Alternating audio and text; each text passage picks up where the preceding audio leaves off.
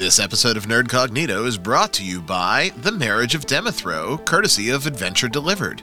Are you ready to start on a thrilling adventure that will take you on a huge journey through a grand manor full of mystery and danger? Join heroes as they unravel the secrets behind The Marriage of Demethro, battle fierce enemies, solve puzzles, and discover hidden treasures. Will you be able to help Lady Lara save the day? Find out now and experience the thrill of The Marriage of Demethro. Available courtesy of Adventure Delivered. Get your copy today on Kickstarter. Just search for Marriage of Demethro, Dimethro, or Adventure Delivered. It's a fast-paced, fun-filled adventure that we know you are going to love. From our friends at Cardboard Knights and Adventure Delivered.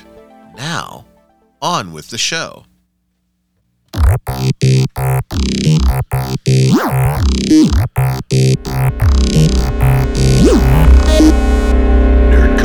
Hey, thank you for tuning in. My name is Ryan David, and you are listening to this week's Nerdcognito. I am joined as always by Bert. Well, I can't say as always. I am joined this week by Bert. Hey, Bert, what's going on? Hey, Ryan, how's it going? Oh, not too bad. Not too bad. We missed you last week. I know you had a family deal, and life comes first. We always say that. Eric Jensen, the Daydream Tiger himself, sat in for you. You missed a big one, Bert. Yeah, I know. I was not happy that I had to miss it, but you're right. You know, family stuff comes first. Oh, that's all right. Now, we I've always been fans of the Red Room and friends of the Red Room, and right. It's just a shitty situation. I've touched base with them online. Things are exactly what you would expect. So terrible. So terrible, and not a lot more information has popped out. Miguel's released all of his stuff. Sylvia's released all of their communications. And Drive-Thru, they actually wrote a retort email, which they publicly released to Drive-Thru, and said, look, we know that you're getting bombarded by emails from our fans. We want you to know we didn't ask them to do this. And that's true. At no time in any media, especially on their exclusive here on Nerdcognito, they never said for anyone to contact Drive-Thru. Right. They really did take the high road, and Drive-Thru had kind of a response that is icky. They said, well, clearly confidentiality doesn't matter to you, and you were mean to our people, and we don't have any proof that you were mean to our people, but we're saying that you were mean to our people, and you're not important enough for us to back anything up, so go pound salt. I'm paraphrasing, but wow. Yeah, it's rough, and I get it. They are the quasi-monopoly. They're the place to be. It's their playpen and their rules, but man, it really, it leaves a bad taste in the mouth, so. Absolutely it does. For a company to just say, 'cause we said so is always a rough pill to swallow. Well, I was off of Twitter for 3-4 months because they said so. So thank you, St. Elon, for bringing it back. Make sure to follow me at I Hate Ryan David. Anyway. How are you back on? Oh, yeah, that's right. You're not in the social medias because you are sane. Right. But right. I tend to be a hermit. I got a reinstatement letter 2 weeks ago from Twitter. And oh, my. It said, your suspension was reviewed. Go here.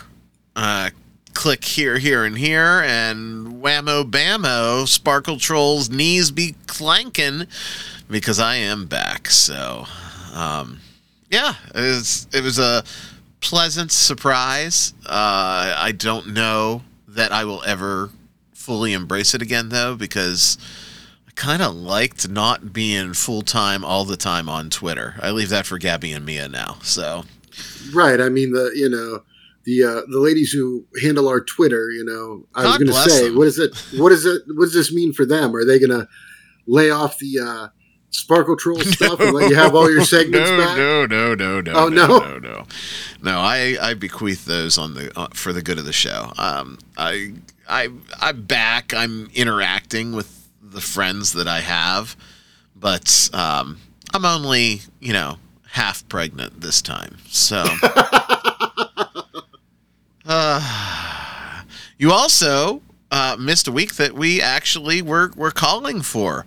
We didn't talk about a certain someone last week. I bet we're talking about him this week, though, because I'm here.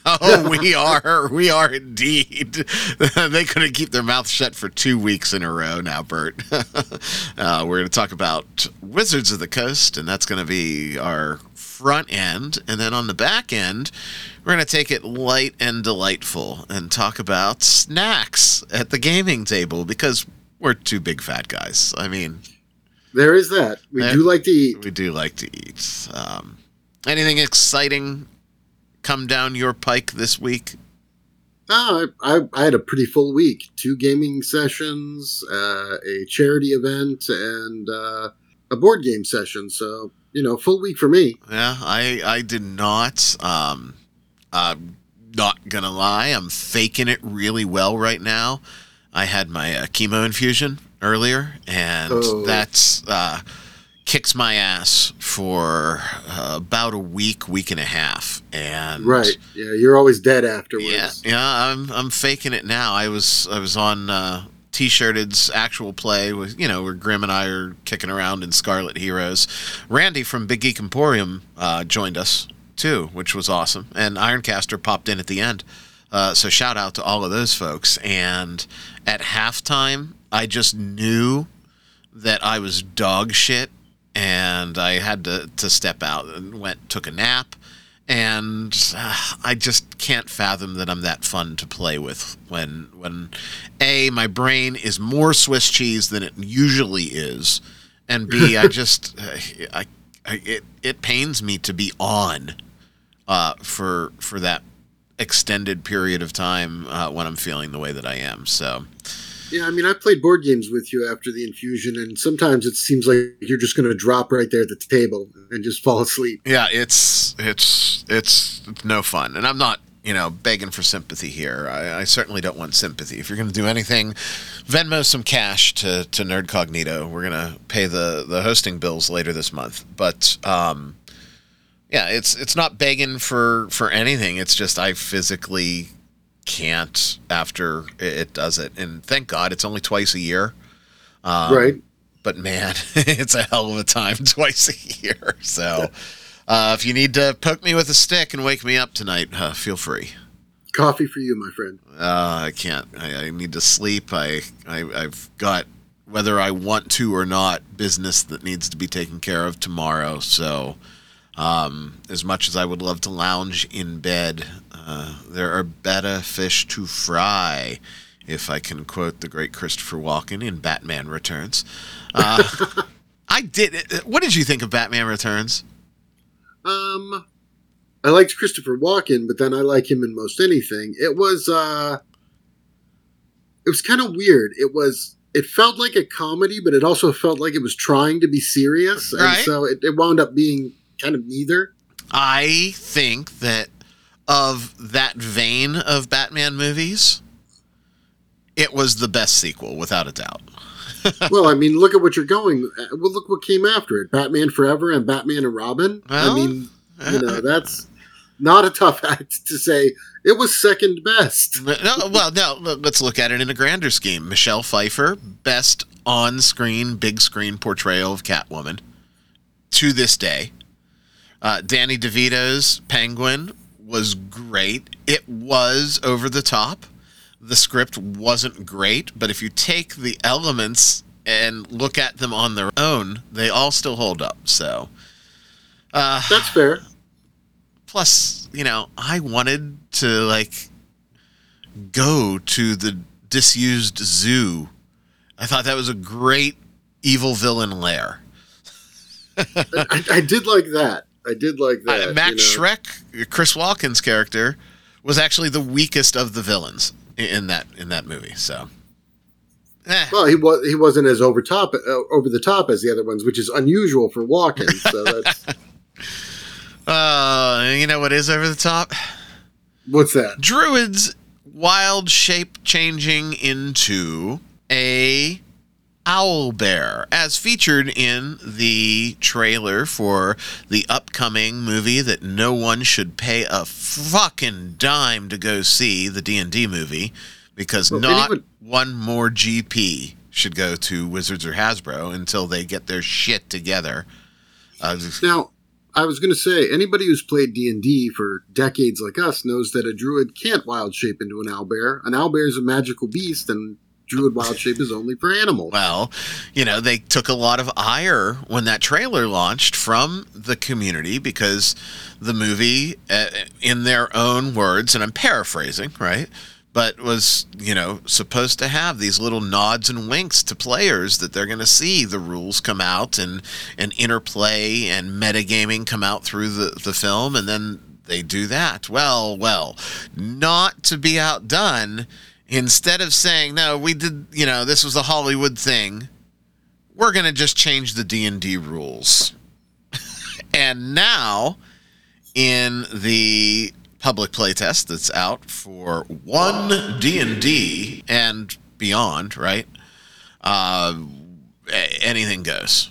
Anything goes. You can wild shape pretty much into whatever you want, but here's the caveat. You don't get the stat block from the monster. You don't get the hit dice from the monster. You're you looking very fearsome, but you're all sizzle and no steak. Well, I mean, that's terrible because the whole point of a druid's wild shape is to be able to take on animal aspects. Does that mean if you wild shape into a dolphin, you can't swim? I would imagine that you can swim with a successful check, but you're not breathing underwater. Well, let me give you some finer points, right? Okay. Players are restricted to becoming a beast of small, medium, or large size, and all with the same stat block. So you do not benefit from size or ability from different beasts. Okay, so no strength of the bear, speed of the mountain lion, whatever. Right, why bother, right? I mean, what's the point? You might as well just stay a druid, stay a person all the time. And they had an easy out, too. You know what the easy out was? That druid didn't wild shape into the owlbear. He polymorphed into it. That was their out. And that was an easy out, yeah. It's an easy out.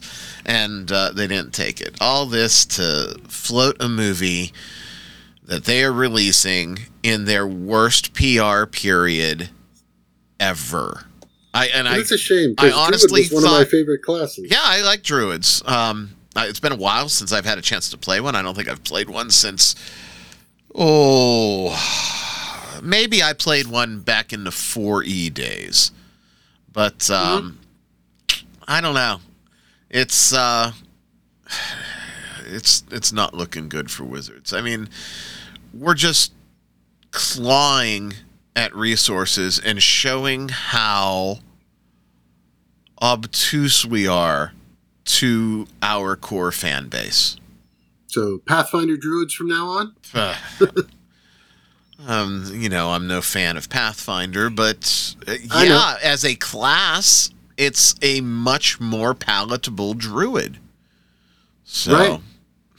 Whatever. It's clearly just a scramble so that they can have some sort of face on this so that they don't take shit online for that ability not matching up, right? And it's quite frankly too late because the tornado had already died down. That trailer is old news now. Right. So are we going to see, some sort of announcement next that, oh no, it was always in our intentions to change the rules of druids, and the movie reflects that? Well, it depends on how the whirlwind tour of Kyle continues, right? You're going to love this. I mean, I got nothing more to say about druids. I'm ready to take you down this path because and unless you want to go into a druid rabbit hole here. No, it's fine. I've played half a dozen druids in my lifetime. I guess I can stop. I want to talk about Dark Sun, which I know has a special place in your heart.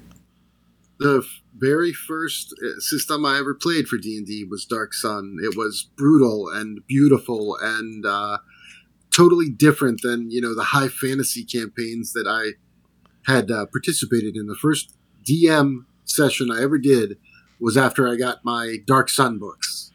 Well, hold on to those Dark Sun books, Bert, because they are going to be even more valuable than they are right now, because you also were spared. Dark Sun will not be touched by Wizards of the Coast. Okay. But for the wrong reasons. Like, sigh of relief, right? My heart got ripped out of my chest when they destroyed Spelljammer. Right. I thought you were going to tell me they're releasing a Dark Sun supplement, and then I was just going to go and cry in a corner somewhere. No. Quasi-racist Kyle Brink is still hopping on random streams of the Sparkle Troll variety and shoving his foot in his throat hole as far and as hard as he possibly can. And I'll quote, "I'll be frank here. The Dark Sun setting is problematic in a lot of ways, and that's the reason we haven't come back to it. We know it's got a huge fan following, and we have standards today that make it extraordinarily hard to be true to the source material and meet our ethical and inclusion standards." Well,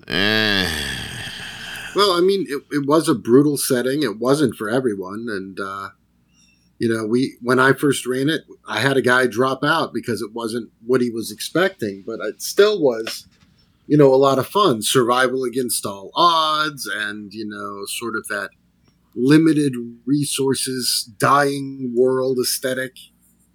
Okay. But I'm going to go through the Sparkle Troll buzzword checklist.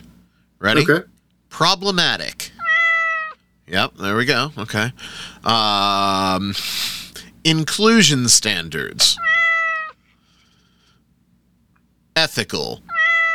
I mean, we're just applying blanket statements to this setting. What is problematic? Are we going back to there's potentially slavers? I thought we put that to bed. Or is that carousel coming around again? The last time I checked, it was post-apocalyptic, survival by any means. Is it possibly a climate change thing? This is really hard for me to do without getting political, Bert.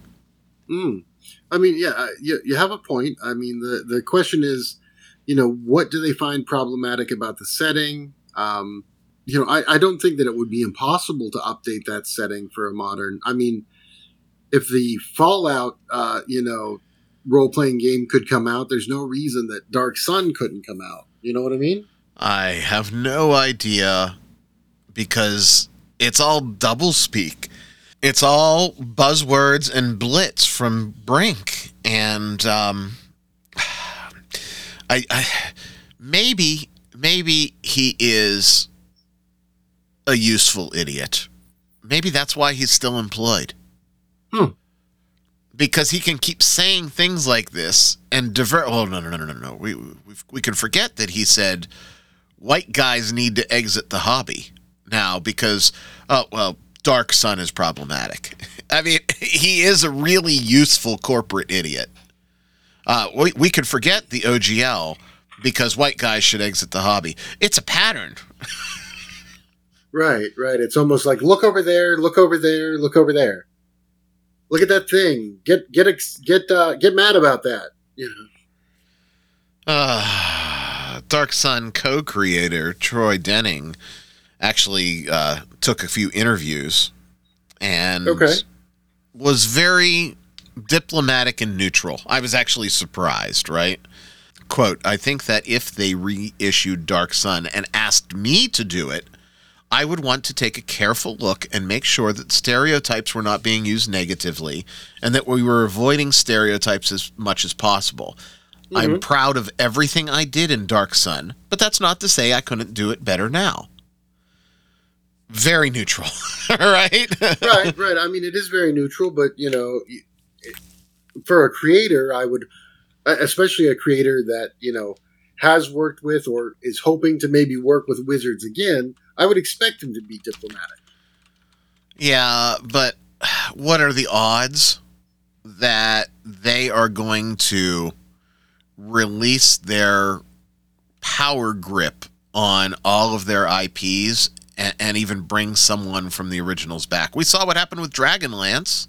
True. Right? The original designers weren't even consulted. So, what was your favorite Dark Sun adventure? Ooh, that is a tough one. I started with just the campaign setting itself and the specialized monster manual, so we did a lot of homebrew stuff. I've run a couple of the modules over the years. My favorite was probably Dragon's Crown, maybe? Okay. They're all very good. Mine was a small one that came with the original bundle, A Little Knowledge. Do you remember that? Oh, yeah. A Little Knowledge was actually really, really great for like a segment you basically got for nothing. Like you never expected to see something it was that quality. Hey, welcome to Dark Sun. You gonna die. yeah, pretty much. But that's my style. I don't think that's news to anybody. Yeah, it's not news to anybody, Bert. Yeah. Time for the news. Hey, last week, Eric was hip to the shtick. We went right in, the news hit, the music hit, he was like, yeah, you said news. I said, I sure did. I was like, warmed the cockles of my cold black heart. What's in the news this week, Ryan? Well, Gloomhaven is no longer the top game, according to the mystery algorithm of Board Game Geek. There is a new number one game that has clawed its way past the big beast, and I can't say I disagree with it. Really? What's the game? The game that has finally eked past Gloomhaven is Brass Birmingham. Oh, we loved Brass Birmingham when we played it. We sure did. In fact, there is an episode, check back in the archives, and you can hear our review of Brass Birmingham. But slow and steady, it just was like the tortoise and the hare, man, and Brass Birmingham has finally dethroned the juggernaut that is Gloomhaven. So, good for them. I think it was a very, very good game. We said it in our review that it was one of the few games where we understood every design choice that was made. And even if we had things that we said you could do instead of, we didn't know that they would make it any better. Right. We both agree that, the game as is very good. They could have done some things different, but we don't know that would have improved anything. Right. And it's very, very interesting that it took it over. I really didn't see it coming. But yeah, Gloomhaven and Brass Birmingham are duking it out, and Birmingham has it edged out, by less than 1/10 of a point. So, I mean, I would pick Brass Birmingham over Gloomhaven myself. So I love Gloomhaven, but I really liked Brass Birmingham much, much better. So, yeah, it's interesting, and it's been a horse race ever since. There's been flip-flopping. Gloomhaven lost that ground, and then gained it back, and now it has fallen and fallen. And the last time I checked, it was down to 3rd place. So people are definitely skewing their ratings, and that's why Board Game Geek scores don't mean a damn. That is true. So either way, they're both very good quality games. I'm not shitting on Board Game Geek and their scores. I mean, everybody uses them as a point of reference. But I think the fact that the algorithm is behind lock and key and nobody knows what the factors are in that ranking system always leads something to be questioned. So, right. I mean, anything that's not transparent, you should always take with a grain of salt. And on the other side of the coin, releasing the criteria for the algorithm will allow people to game it. So it's a no-win situation. But right. The truth of the matter is it still relies heavily on user scores. And we know that there are segments of all of our nerdy hobbies that tend to overreact just a little bit. So, good for Brass Birmingham. Great game. Pick it up and definitely go back in the archives and check out our review if you on defense. But it's not a cheap game. It's not a crazy expensive game, but it's a really solid game. So that's where we'll leave it for now. There's definitely more of Bert and I talking about it if you are so inclined to go and listen. Keeping on the same track as best, I got a list for you, Bert. Oh, boy. You know how much we love those lists. Oh, I do. The best RPG board games that you can play right now in 2023 that are still in print. And I think that that's a good criteria. Right. I mean, you could have an amazing game, but if it's been out of print, you're going to be hard-pressed to come across a copy.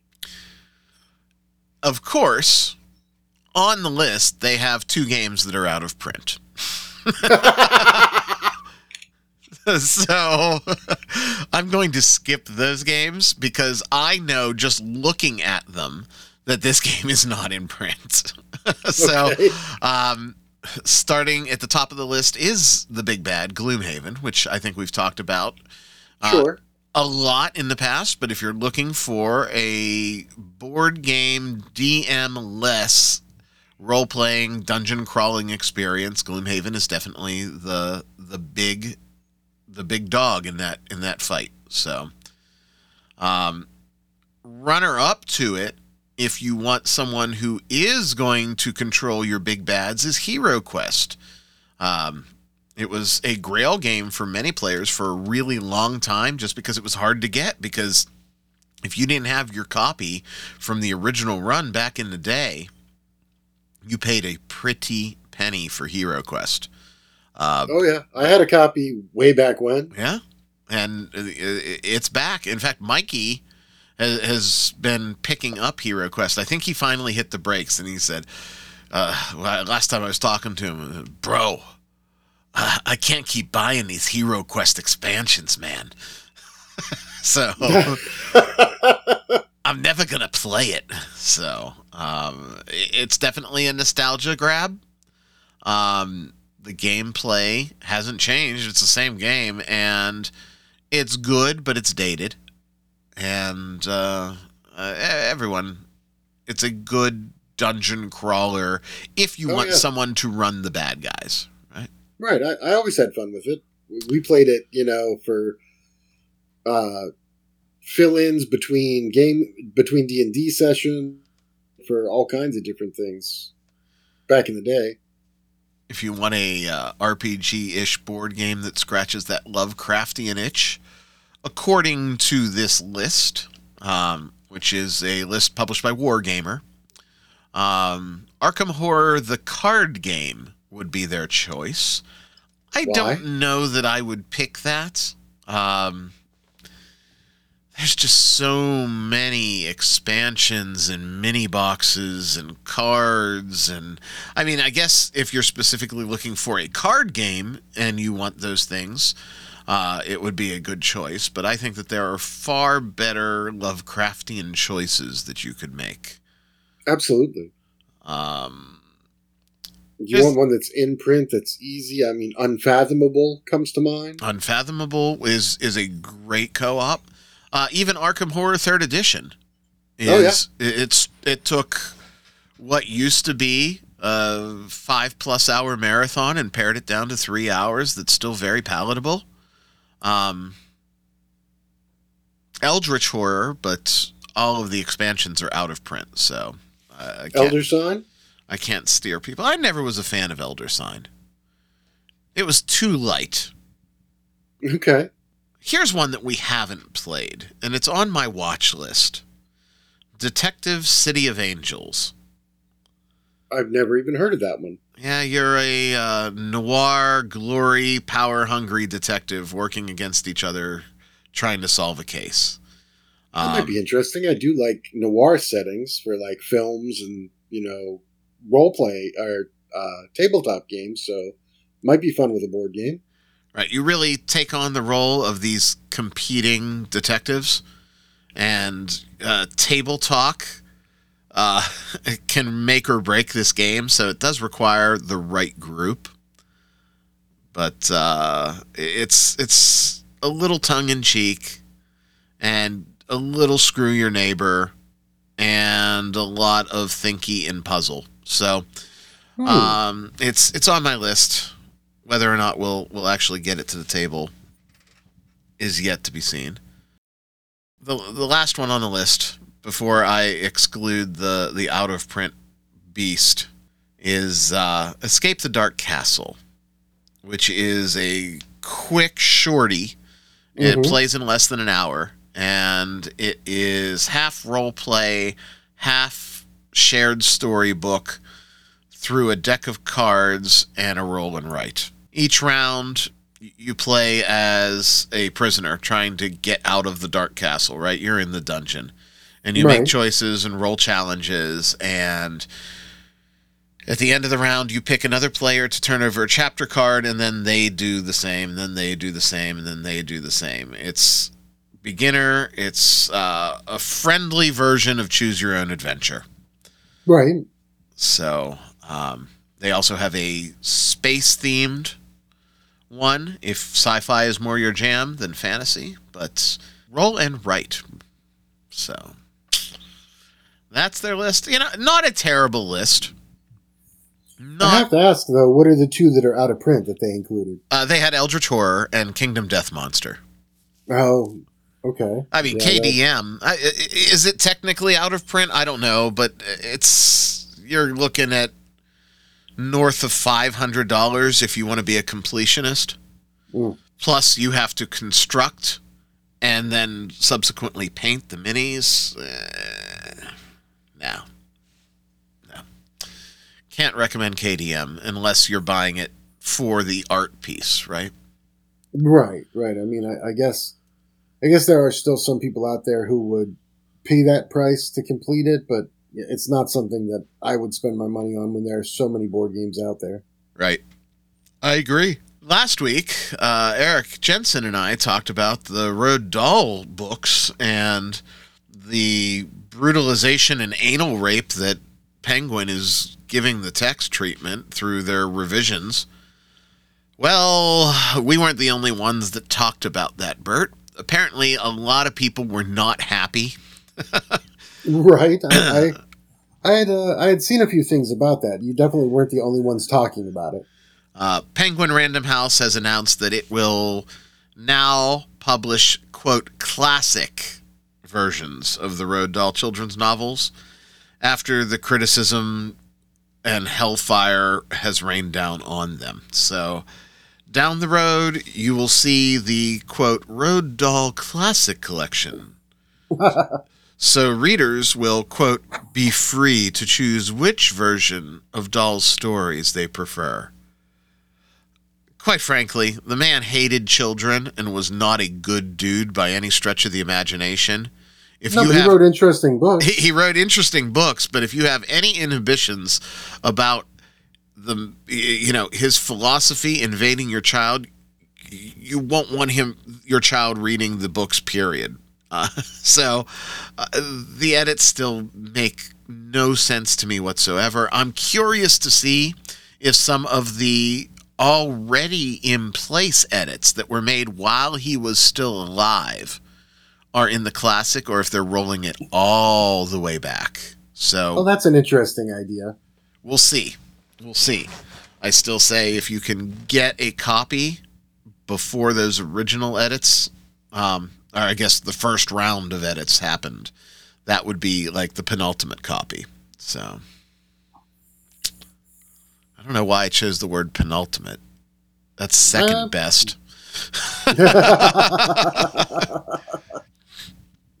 There you go. There's your $5 word this week. Penultimate. Yeah, so it's an interesting choice there. I thought maybe you were just, now that you've invented a word, maybe you were upping your vocabulary. No.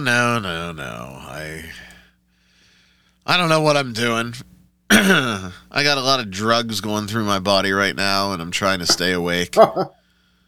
Last story of the week. Were you a fan of Blood Bowl? Yes and no. I mean, like anybody, when you're a kid, growing up in the time period that we did, sort of that ultra violence thing was kind of cool because it was, new and not in everything. So, and it was Games Workshop, right? Right. And so for that reason, I was kind of into it. But yeah, I mean, the super violence and things like that was kind of a novelty back then. It wasn't as widespread as it is now, so I was into it kind of for that, but it was never on my top 5 list or anything. Dan and I used to play the original board game version of it, the Games Workshop pieces, dudes on a map thing, and we had our little teams and picked our little league, and then I remember they converted it to the video game. Right. And this last week, the 3rd iteration of the video game released, and the reception was just about as brutal as a typical Blood Bowl match. Really? Steam has it at mostly negative right now. And the biggest thing is Blood Bowl 3 is leaning heavy into microtransactions. Oh, no. That's never a good thing. Not only that, but there are infinite loading errors, means that some people can't even launch or play the game. And it's been patched several times as of this drop already, just to get the game to run for a lot of folks. Compounding that issue was there was a little whoopsie that folks that bought Blood Bowl 3 received the wrong version of the game. So, if I bought the core game on Steam, I got the, quote, Brutal Edition, which bundles extra cosmetics and bonus in-game currency. So, the guy that paid double got the same thing that I got supposedly for the core, and those players are crying foul because there is a internal currency, right, for cosmetics and other stuff, right? And they obviously want to be on, I guess, a higher ground, so to speak, and they just got destroyed. Oh, that's insane. The biggest thing is, the concerns for pay to win, especially since there are competitive and even financially staked Blood Bowl games. the community is a little out there. That's a talk about a rabid fan base. They are worried about the monetization, and Cyanide says that, quote, they believe their system is fair, rewarding, and optional, and that they intend to implement features to, quote, allow players to be rewarded either with cosmetic items or Warpstone, which is their currency, through play as well as purchase. Now, I've played enough quote, free-to-play games. Me too. That I know that, yes, I can earn in-game currency just like the subscribers get, or just like the higher tiers get, or just like the people that pay it get. But I will earn 10 of whatever it is, and they'll have like 3,000. And my 10 is going to take me like 6 weeks to earn those 10 whatevers. Right. So it's just a big mess. I don't know how they can steer out of this outside of abandoning the microtransactions altogether. Traditionally, as a model, we know that microtransactions only favor people who can pay to play. And even if you can pay to play, are you going to do it? I lean away from microtransactions. Look, if I need to spend $5 to play a game or to more efficiently play a game, that ain't going to make or break me. It's not life-changing money. It just doesn't feel right, and I don't want to play that sort of game. I don't know. Not a good look, but that's the news. We'll end on Blood Bowl. One bloody wrap-up, huh? Yeah. I'm tired, Bert. Let's talk about something fun. Snacks. This okay. was you were talking to me. You said, I want to talk about snacks and gaming, but I don't know if anybody wants to hear it. And I'm like, of course. Every time we talk about food, people talk about us talking about food. Well, I mean, we're not small people, and we like to eat, so we talk about food quite often, just not on the podcast. Right. We shout out to our fans that are not in the States. Every time we talk about food, inevitably tweets or emails come in that are like, hey, I really like when you guys talk about food, but like I have no idea what X, Y, or Z is. The Choco Taco was a quandary to some of our European friends. We love you, our European friends. But if you haven't had a Choco Taco, you're never going to have one now, and you're going to be sad.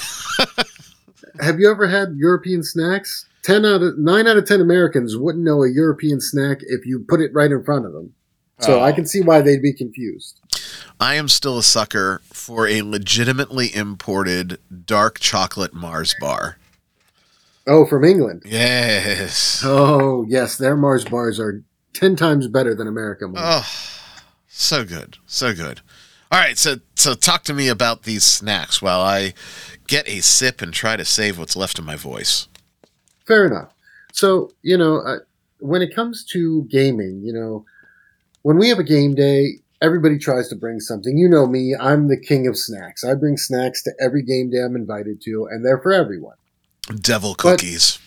Yes, the devil cookies that you love so much or hate me for bringing.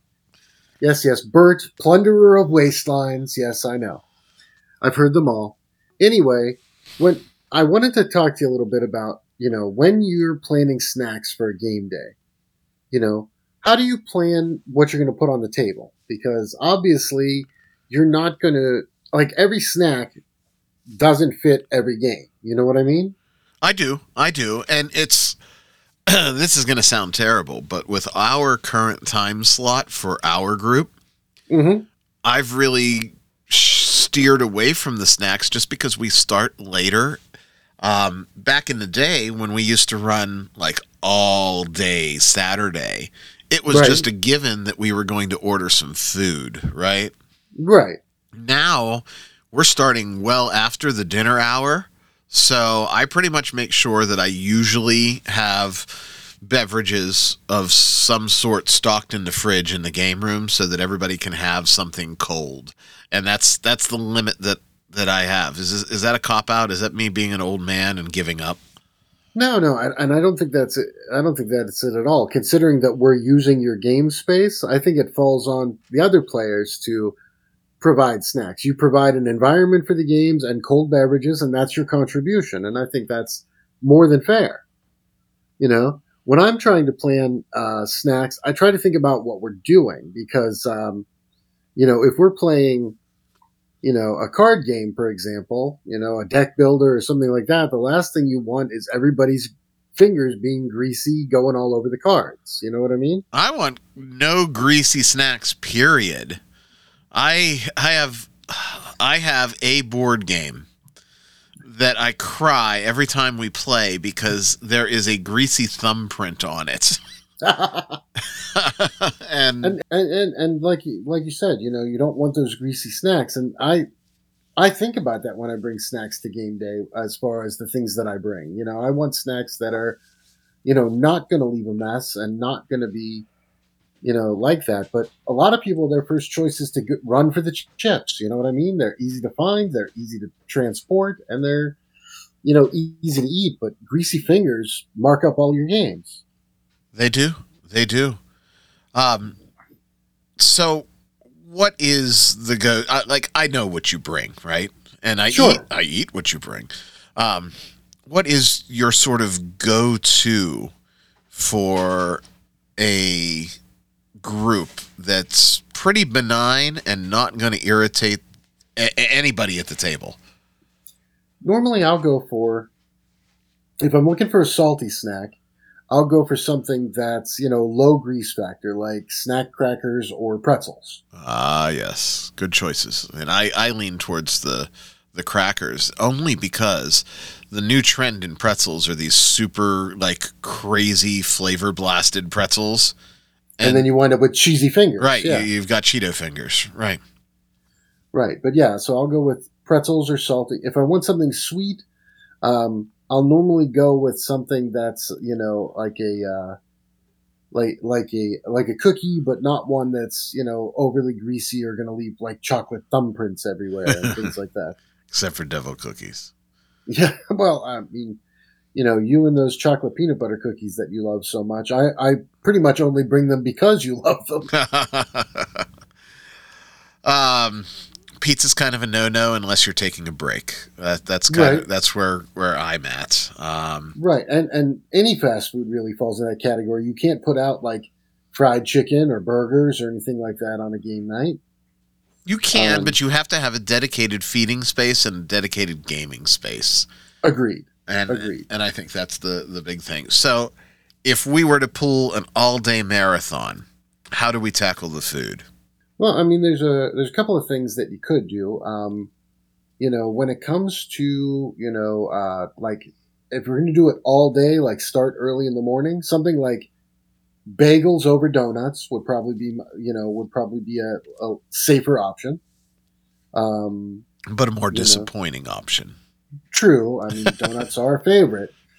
Normally, when I host an all-day game day, I'll normally put out something for breakfast before we set up the game table. So we'll all have snacks or coffee or whatever.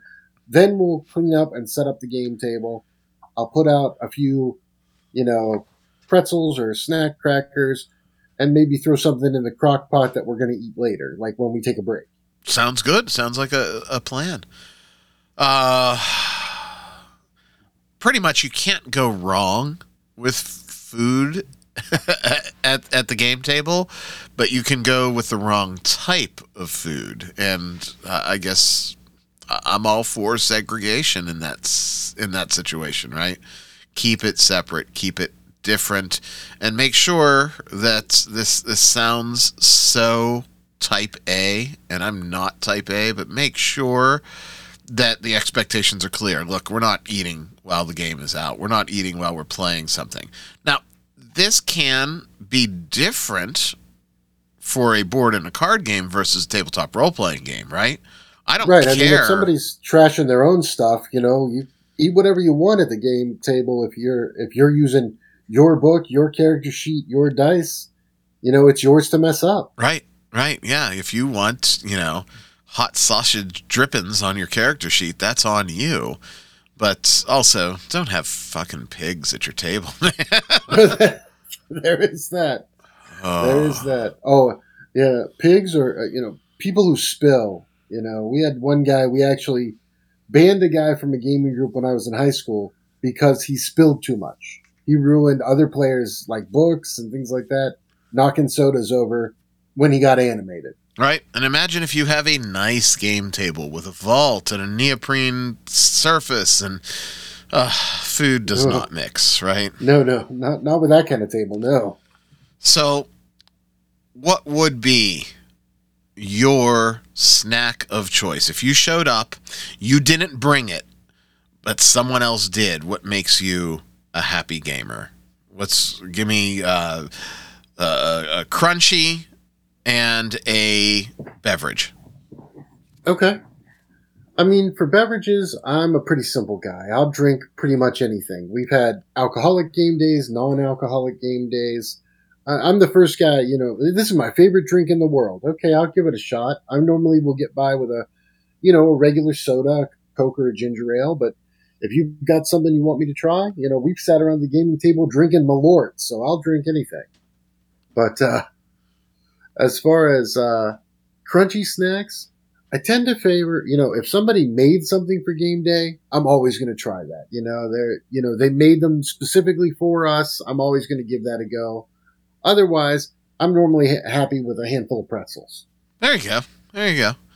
I think for me, for a beverage, the older I get, like, not that I won't have a beer every now and then when we're playing. Sure. But I am just as happy with like a sports drink, Gatorade, that sort of thing. Okay. And snacks. What do I want to eat? I am a fan of if I'm looking for salty. I agree with you. Something like a cheese cracker, right? Right. Okay. And if I want sweet, I'm a good old fashioned chocolate chip cookie kind of guy. So we'll leave it at that. So now you know when you come to the Nerdcognito table exactly what to bring us. The gods will favor you, and you might get an extra reroll here and there. No, you won't.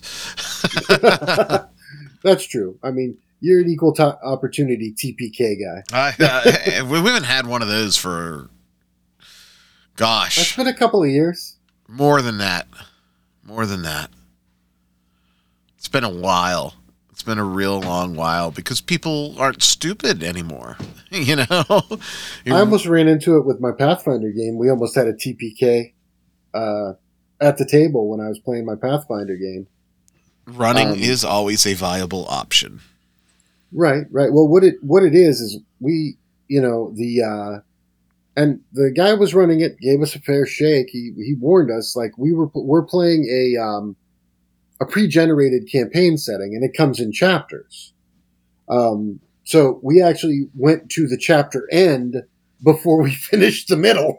Well, part of that is also the responsibility of the GM to make sure things move as intended. So you don't want to ever railroad, but you can certainly manipulate the illusion of choice. So fair enough. Speaking of choice, we want to remind you that we know that it is a choice for you to listen to us, and we sincerely appreciate each and every one of our listeners. If you haven't already done so, go to nerdcognito.com or go to the podcast provider of your choice and make sure that you are subscribed to Nerdcognito. That will make sure that every week you get the latest episode automatically delivered to your device. Also, while you're there, hey, throw us a 5-star, because that's the correct number of stars, review. We certainly appreciate that, and help us counter some of those Sparkle Troll reviews, which always pop up. We laugh at them, but, we want to start to game the algorithm ourselves, too, so toss us those 5-star reviews. Also, be sure to follow Nerdcognito on the Twitter machine at Nerdcognito, and you can follow me at I Hate Ryan David.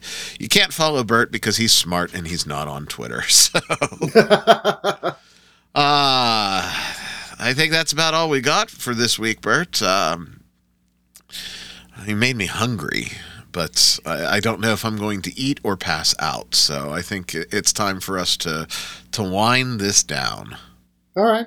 Fair enough, my friend. Yeah, we do appreciate everybody tuning in this and every week. Well, then I don't want to go into any big fancy closing here. I want to take a moment and thank everybody for tuning in and remind you that, hey, you know where to find us. We will talk at you next week. Be safe out there, everybody.